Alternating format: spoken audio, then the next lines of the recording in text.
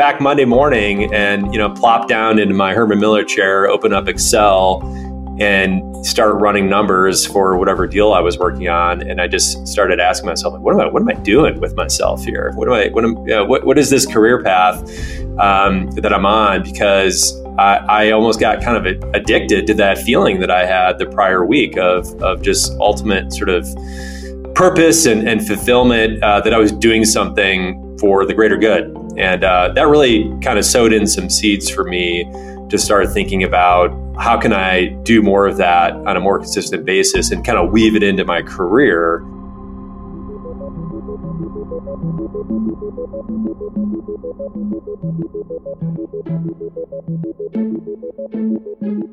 From Qualtrics Industries, this is Breakthrough Builders, a series of conversations with people whose passions, perspectives, instincts, and ideas fuel some of the world's most amazing products, brands, and experiences. I'm Jesse Pierwall. Today on the show, how a deep acumen in finance, a volunteer experience in Mexico, and a tip from a business school classmate came together to enable Wes Selke to discover his professional purpose and break through in the world of impact investing.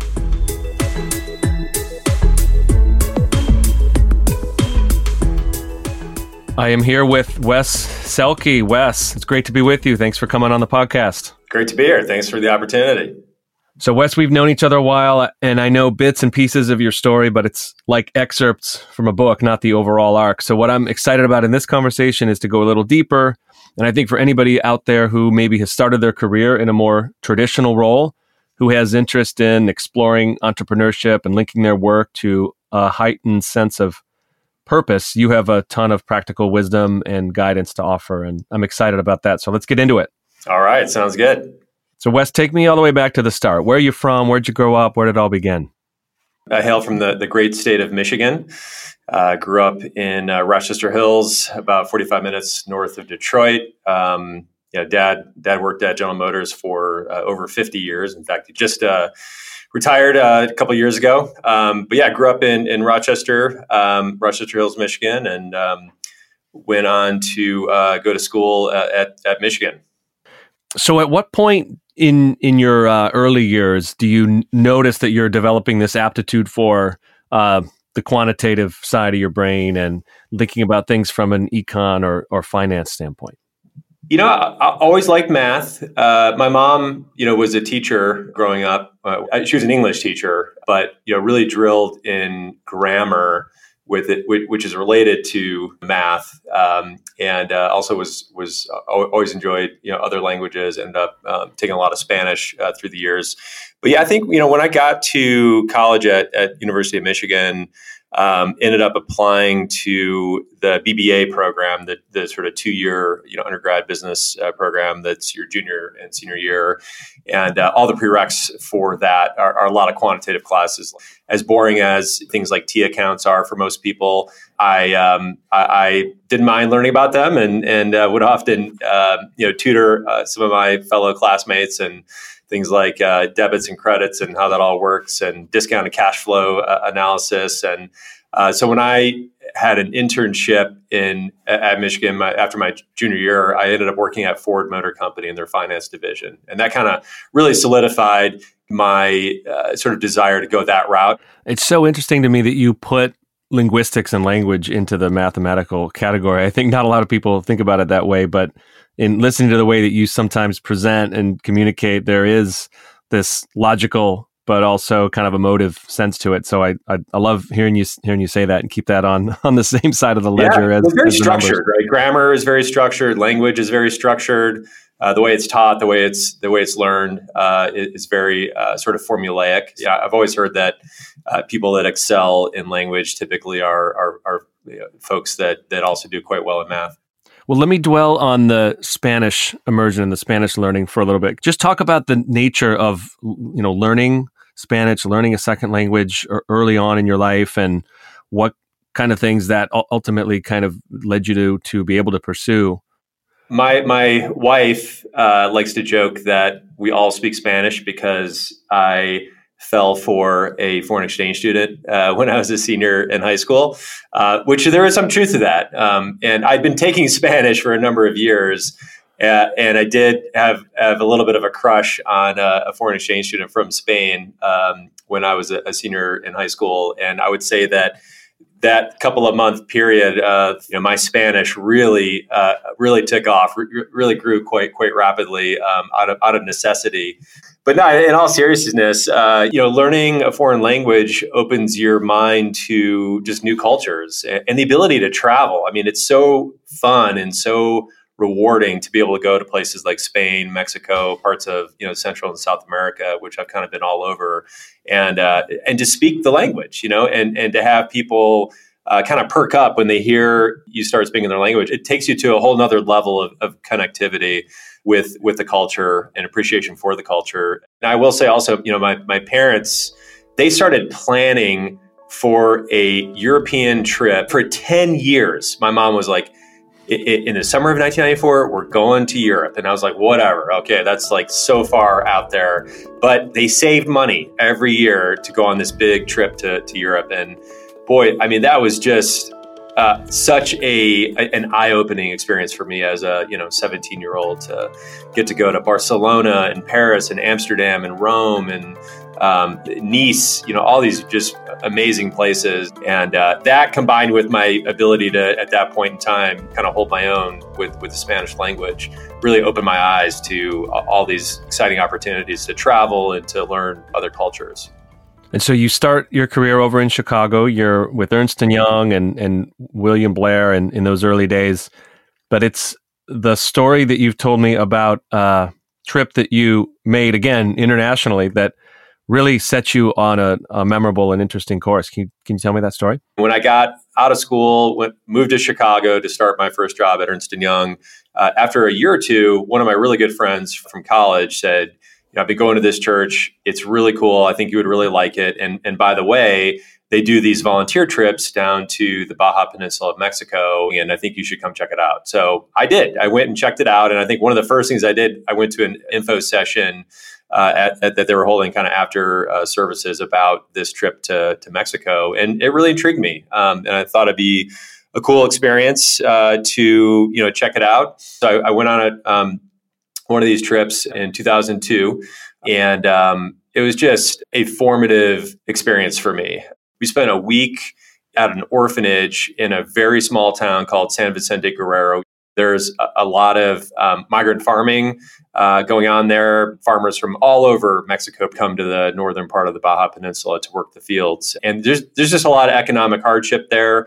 We spent a week there sleeping in bunk beds, getting to know the kids, these just beautiful children, and working with them every day and doing projects. And then really eye-opening was the work that we did on a couple of different evenings where we went out into these migrant farming camps and served meals, brought the food that we had brought from Costco and made a hot meal for these folks and then talked to them and got to know them, even prayed for some of them. And also this, I think for one of the first times in my life, kind of experienced this deep fulfillment. This was, kind of late 2002. I'd been working at Ernst & Young for a couple of years. I think at that point, about 3 years.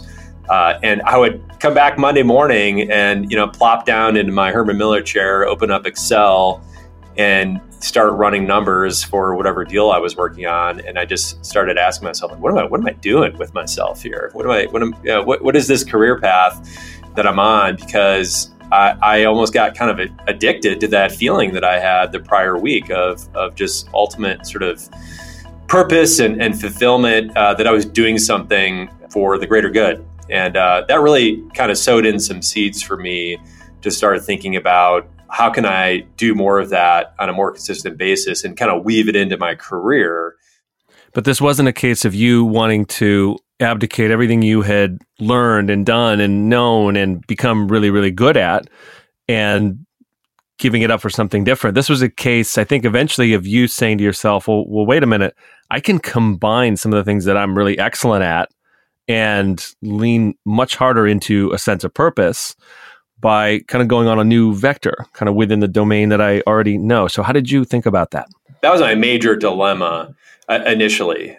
I knew that I had that restlessness to want to do something else, but I just couldn't pass up this sense of purpose and this restlessness for wanting to do more. And to be honest, I was scared to death about waking up and being 40, how I am now, like my age now, essentially, waking up, having a wife and kids and a mortgage and being depressed and being like, having like boxed myself into a certain career path that you couldn't get out of. I honestly was scared to death of that, but I didn't know what that meant. I don't know if there is a way to do this through business and through finance. I flirted with the idea of going to Peace Corps, thought about foreign service, going down to DC. I thought about teaching English abroad, going to work for a nonprofit. There were a lot of these things, but I kind of just kept coming back to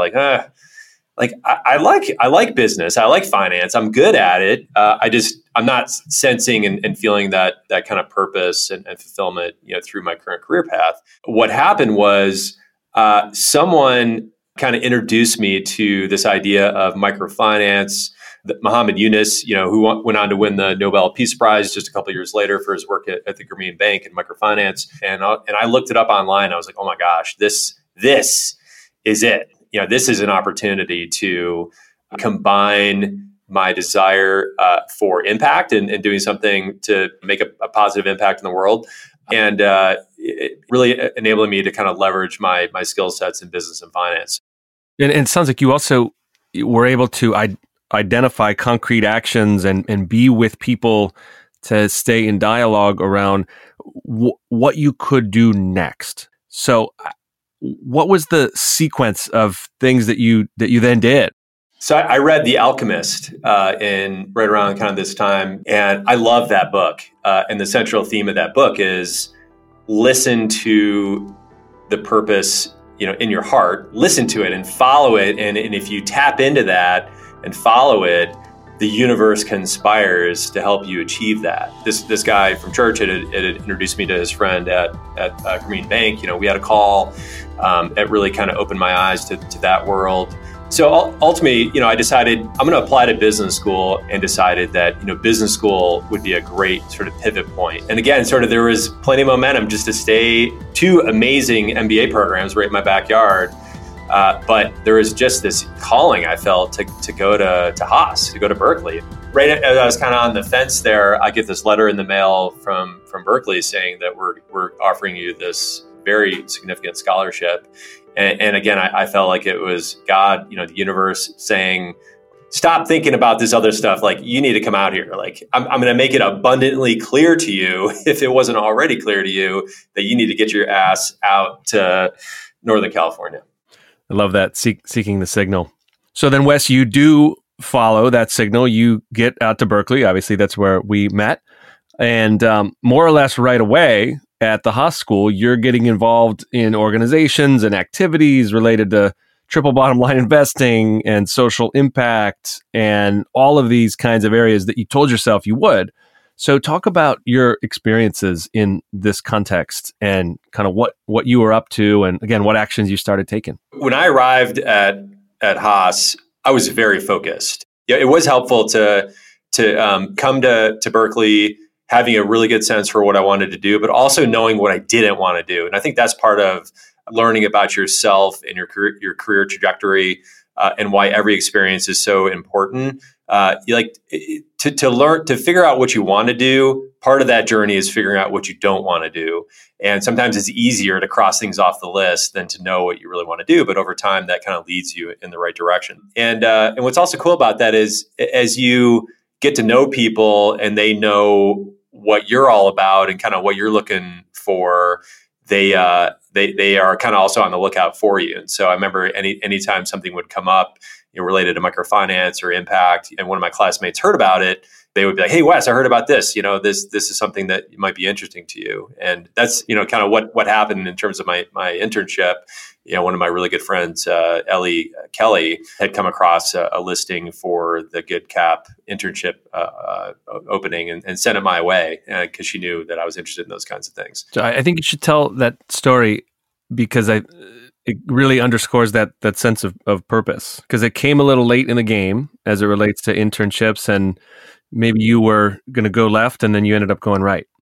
Yeah, towards the end of second semester, maybe by kind of April timeframe, I had kind of cobbled together an internship where I was going to be working part-time for two different organizations that together would have been, kind of a full-time internship. And it was good, maybe not great, but I was kind of ready to do it. And then like a day later, Ellie sent me this link to this internship job opening for a summer associate working for a brand new impact investing venture firm in San Francisco that was looking for someone with a finance background to help them deal source and kind of get off the ground. And I read about it and I was like, oh, wow, this is actually what I want to do.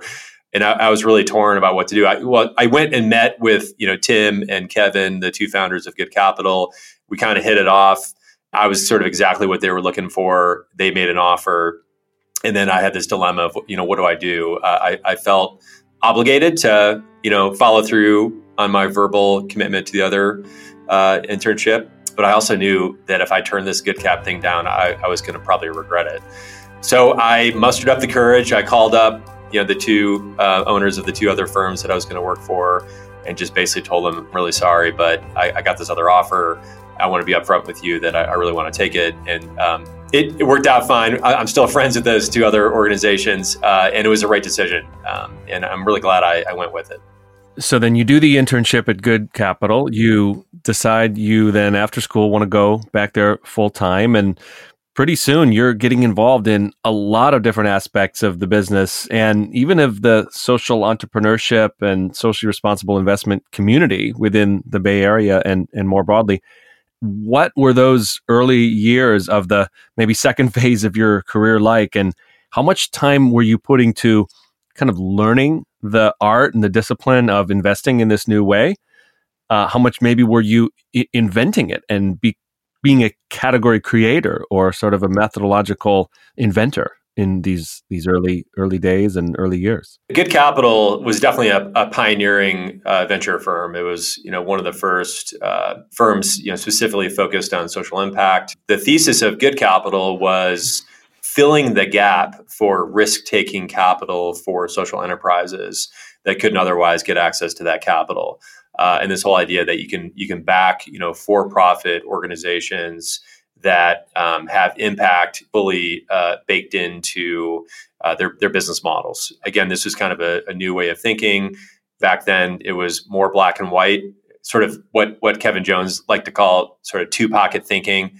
Which pocket is this dollar coming out of? Is it the maximizing return pocket, and therefore I'm going to invest in technology companies or the stock market, or is it coming out of my philanthropic pocket? And their whole sort of white paper that they put together when they were launching Good Capital was talking about this third pocket where you're kind of doing both. You're looking to generate returns, and you're also looking to create sustainable, scalable impact. Because you're tying it to a for-profit, scalable business model. It was a great opportunity for me to really learn the venture business, learn how to diligence companies, learn how to find companies, learn how to put together a Series A term sheet, and then ultimately engage with those companies, sitting on their boards. And I ended up, sitting on three different, boards while I was at Good Capital. So what was the dominant emotion that you had? Like you had done the reading about Grameen, you kind of intellectually and emotionally, maybe spiritually even knew this was the place you wanted to start to take your energy and take your time. But now that you're actually in it, what did it feel like? What was going on in your heart and in your mind in these early times? I loved it. It was kind of like a dream come true. I had set out years earlier to find a career path that was going to weave in the impact and the purpose, the sense of purpose into my day job. I really very much enjoyed the people aspect of it, which I still do to this day. And I think is one of my favorite aspects of the venture model is it's a people business. You're getting to know people on both sides, getting to know LPs, and invest in your fund and building a relationship with them, then getting to know entrepreneurs and founders and building relationships with them and being part of, helping them achieve their dreams and being, a puzzle piece to help them solve that.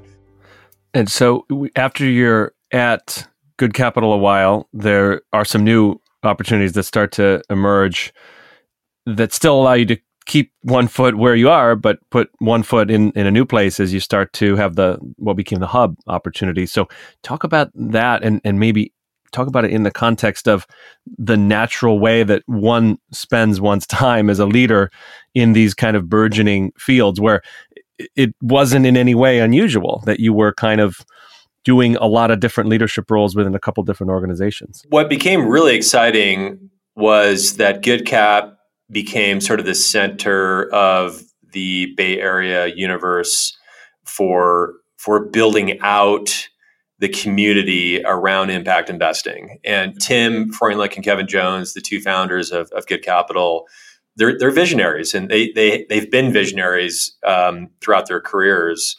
And they both saw an opportunity. They launched the fund, and then a couple years later, Tim spearheaded the efforts in the Bay Area to launch a couple of different co-working spaces, which were known as the Impact Hub, to kind of really be the day-to-day infrastructure and groundwork for this economy and this ecosystem where people can go and work and collaborate. And this was pre-WeWork and kind of in the early days of co-working spaces coming online in the Bay Area. But what it always had that these other co-working spaces didn't have was that sense of community and culture and like-mindedness. And you knew that when you walked in the doors, that all the other founders and entrepreneurs and freelancers and other workers in this space share a similar ethos to you. They're thinking about impact, they're thinking about purpose, and that creates a sense of community and really interesting synergistic opportunities for people to work together. So it's out of the Hub, if I remember right, that the original seed that eventually became the place you are now, Better Ventures, was first planted. So talk a little bit about what led to that. And again, maybe in the spirit of this being a people business, as you said, sometimes there are some friction-filled situations that you still have to manage around things like dynamics and ego and different objectives that people have. So maybe talk a little bit about the challenging elements of that, but also the opportunity that opened up for you. It was just sort of this natural progression, which really has been my career, since Haas, kind of one step, 1 foot in front of the other and kind of building it brick by brick and responding to the market and the opportunities that are out there. And so while we were responding with SoCap and the Impact Hub to what we saw to be the opportunities in the market, once we opened the Impact Hub in a short few months, it filled up with entrepreneurs, mission-driven entrepreneurs that needed help. They needed capital, they needed advice, they needed support on kind of navigating those early stages of a business. And, word got out that I was the venture capitalist. And so people started lining up at my desk wanting to talk, to tell me about their latest business idea and asking me if I could invest in it and could I advise them. And I enjoy those conversations, but Good Capital was really not set up to back really early stage companies. We were kind of the earliest we would go would be post revenue, a couple million in revenue, Series A investment. We'd already kind of put all of our capital to work. And so we saw a big opportunity there. That there was a big market need. And around this time, there were tech accelerators coming online, Techstars, Y Combinator, 500 startups, et cetera. And we looked at those models and said, you know what? I think we could build a mission-driven, impact-oriented accelerator program, launch it here at the Hub, and provide for the needs of these early stage companies, both with the capital and the advice. And that's exactly what we did. I'd met Rick Moss, my now business partner at Better Ventures. He and I and a few other folks that were working at the Hub started laying the plans for an accelerator program that we would launch in early 2011. We called it Hub Ventures. And again, it was kind of designed off of Techstars, this idea that you'd kind of take in a batch of companies, 7 to 10 companies, invest, $20,000 in each of them, and kind of help them get off the ground. And so that's what we did. And then we had a sense that we really had something. We did one accelerator program in each of the first 3 years. And over the course of those 3 years, raised about $500,000, really small amount to make these $20,000, $25,000 investments in these companies, work with those companies through that accelerator model. But yeah, we just to answer your question though about sort of some of the friction that we felt, and I think it kind of gets to this idea of when you're an entrepreneur, you need to be ready to will your business into existence, and that's what we look for in our entrepreneurs. We look for, okay, you're smart, you have a PhD, but can you get it done? Can you bust down walls? Because we know that sometimes you're going to have to do that. And there were some walls that Rick and I had to bust down to kind of birth Hub Ventures, which became the predecessor really and what evolved into Better Ventures. There was some friction there from the leadership at the time at the Hub, outside of Tim and Kevin, but some folks that we had hired there to run it, which had other ideas for what Hub Ventures should be. It was tough. There were a couple meetings there where afterwards I looked at Rick and said, I'm not so sure this is going to work. I really want to do this, but I'm not sure we can make it work. But we just kept at it, and then finally, I saw an opportunity to go back to Tim and say, hey, look, we've got a lot of friction here. We think that the best course of action would be to spin Hub Ventures out of the Hub. It was essentially a program within the Impact Hub. Letting myself and Rick run it. And so we cut a deal. They got a small stake in the work that we were doing. We were kind of unshackled from the organization and had our own trajectory. And now we were off on our own and required to raise all of our own capital. But that's exactly what we needed. So you used the analogy of one step at a time, but to me, it feels like there's an altitude element to it too. Here that you started with the baseline of this kind of solid expertise in core finance and investing principles. You then build on that with the mission-driven piece. You build on that again with the skill in the venture angle. And now yet again, you're becoming the builder of your own organization. So did you ever kind of stop and look back down the lower parts of the mountain and go, boy, this has really been quite a journey? Or did it all just feel so organic in each moment that it was like, no, like this is the journey and I'm on it and I don't look back? Yeah, that's a great question. I mean, I think that it's kind of like watching your kid grow up. They kind of grow up right before your eyes and you don't really notice how much they've grown. But yeah, when I look back on the 10 or so years that we've been on this journey, it has been kind of one step after another, just kind of keep going, building it, brick by brick. It's happened organically. None of it happened like all of a sudden. It's not like a $10 million, commitment just dropped out of the sky all of a sudden for our second fund. It was, okay, we got to build this thing, one investor at a time and take all these calls and take all these meetings and just keep building it. So Wes, you mentioned this idea of someone that you're investing in having a willingness to run through a wall and just get it done. Talk in a mission-driven context and an entrepreneurial context about what it is you are seeking and what it is you have seen the most successful entrepreneurs, the most successful builders bring to the table to warrant your focus and your time and your investment. Yeah, that's a great question.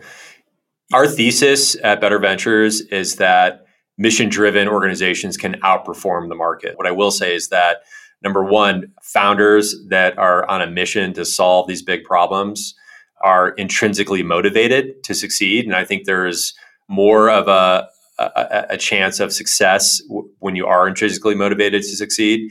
And secondly, you've got this halo effect where you can attract talent. You can attract resources, capital and human resources to your team. And on that first point about, founders being sort of intrinsically motivated, we often ask questions when we're interviewing these founders, what motivates you? What gets you out of bed in the morning? Why are you doing this? This is, the odds are always stacked against you as a founder. So why would you go down this route? And we're looking for answers where they talk about their deep desire to solve this problem. And they often have personal stories about it. Maybe it's someone who grew up very low income and had a hard time accessing financial aid to go to college. Maybe it's someone whose one of their parents was afflicted with a disease, and therefore they're working on a drug discovery platform to solve cancer. We're looking for kind of deep connections to the problems that they're looking to solve, and we think that out of that sort of well of passion for the problem comes this ability to bust down those walls and succeed. Well, I mean, at the end of the day, we're looking for mission-driven founders that are leveraging innovations in science and technology to solve big problems in the world. And we think a lot about the UN Sustainable Development Goals. There's 17 goals that were published in 2015, which the UN has stated, like, if we can achieve these goals, we can achieve, a much more equitable, just, and sustainable society. And that's our framework that we look through when we're assessing the impact of any company that we're considering an investment in. And that impact could be local to the US. It could be global to places like Africa and other parts of the developing world. Most of our investments do tend to be more local, and probably even 2/3 in the Bay Area. And there are plenty of big problems to solve here domestically. But even a lot of the companies that we're backing are still focused on global problems, around clean energy adoption, universal access to education, economic opportunity, those kinds of things. Fascinating. Such an opportunity to be constantly in learning mode in this role. It's very, very cool. You used the phrase earlier, a dream come true. It's a dream you're still living, which is great. I want to ask you what you think is the alchemy of success for you. Talking about things like patience, or finding the right people, or discovering the courage within yourself, or maybe even a little bit of luck. What do you think is behind? What do you think fuels the ability for you to have taken these successive steps to get to where you are? I think it's having faith in the process. And there's still, despite where we've been able to grow this in the last 10 years, there's still days where I doubt, because, venture, you don't really know how good you are at venture for quite a while. It's not like stock market investing where you kind of know day to day where you're at. With venture, you're marking up your companies when they raise, future financing rounds, but you don't really know how good you are, how good a fund is going to be for at least about 10 years from launching that fund. So there are still times when I doubt, even though I look around and we're in this beautiful office in Uptown Oakland. We've got 4 people, we've got 56 million under management. And it is a total dream come true, and not what I had ever really expected to happen, But I think, looking back, it was just having faith in the process, having the willpower. We've just had to will this into existence. We had to will the spin out of Hub Ventures. We had to will Fund 2 into existence. $20 million from 60 investors took about 2.5 years to raise. Plenty of times when we could have just thrown in the towel because it was a ton of work. Talk about shoe leather costs. There was a lot of shoe leather costs, just running around, flying around the country, many trips over to San Francisco, many rejections from LPs. And I think it's like having that confidence that I think both Rick and I were so dedicated to making this happen. We deeply want to do it. We think the world needs, the kind of companies that we're backing. And I think that comes across in a lot of our meetings with LPs and with entrepreneurs. And we kind of have those network effects and have built the brand and have built a good reputation. And so I think, following through on that reputation, being, good sort of honest folks with good morals and good values, and kind of letting that, come out through how we conduct ourselves in our work has really, paid some dividends and got us to where we are today. I love it. So one final question, Wes, for the builders listening here, if they wanted to know what was the most important piece of advice they should take from you, given the world as you've seen it, the world as you've experienced it, and the world as you've helped build it, what would that advice be? Find what you're really passionate about and follow it. And I know it's sometimes can feel a little privileged to say that, and I recognize that. Not everybody who works has that opportunity, but I would imagine that most of your listeners are in that position. Don't settle for good enough in your career. Do something that's great. Do something that I like. I think it was Dietrich Bonhoeffer who talked about vocation, and vocation being the intersection of what the world needs most and what you're most passionate about. I love that idea. Find your vocation. Don't be worried about what other people are doing. It's always easy to get caught up in like, oh, so-and-so has had early success and I'm jealous. Don't worry about it.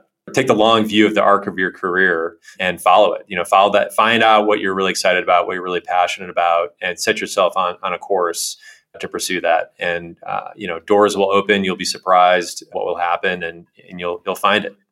Well, Wes, thank you. It's been inspiring and full of practical wisdom and advice. And I can assure anyone who's listening that the semi-fear you had, being scared to death of being bored when you turn 40 with your mortgage and your boring job, is not at all the reality of who you have become. So congratulations on everything. And thanks for giving me the time. Absolutely. Thanks, Jesse. Appreciate the opportunity.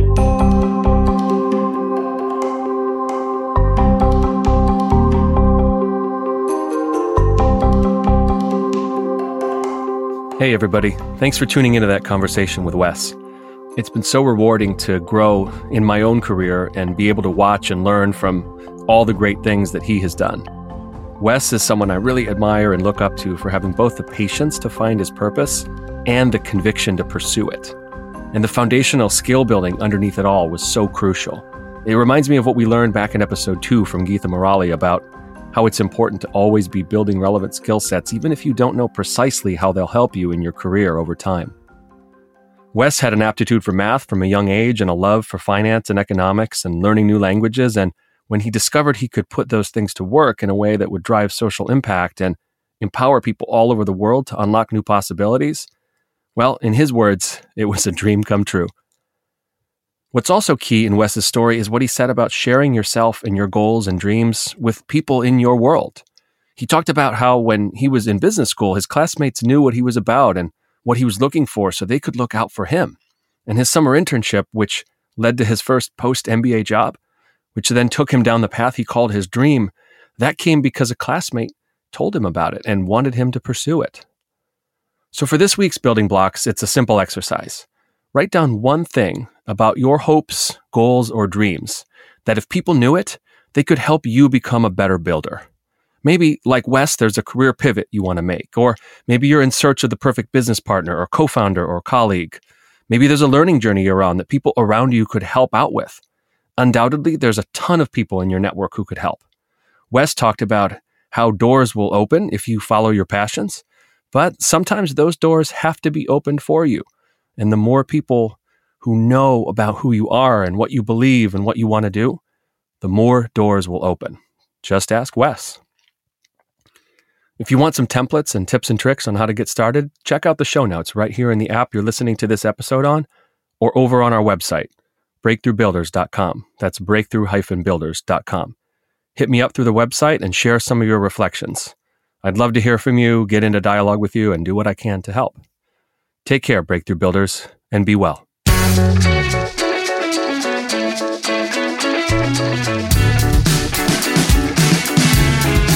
Thanks so much for listening to Breakthrough Builders. You can subscribe to the show wherever you get your podcasts. If you enjoyed the show, I'd be grateful if you could spread the word by leaving a rating and a review. It really does help other listeners find us.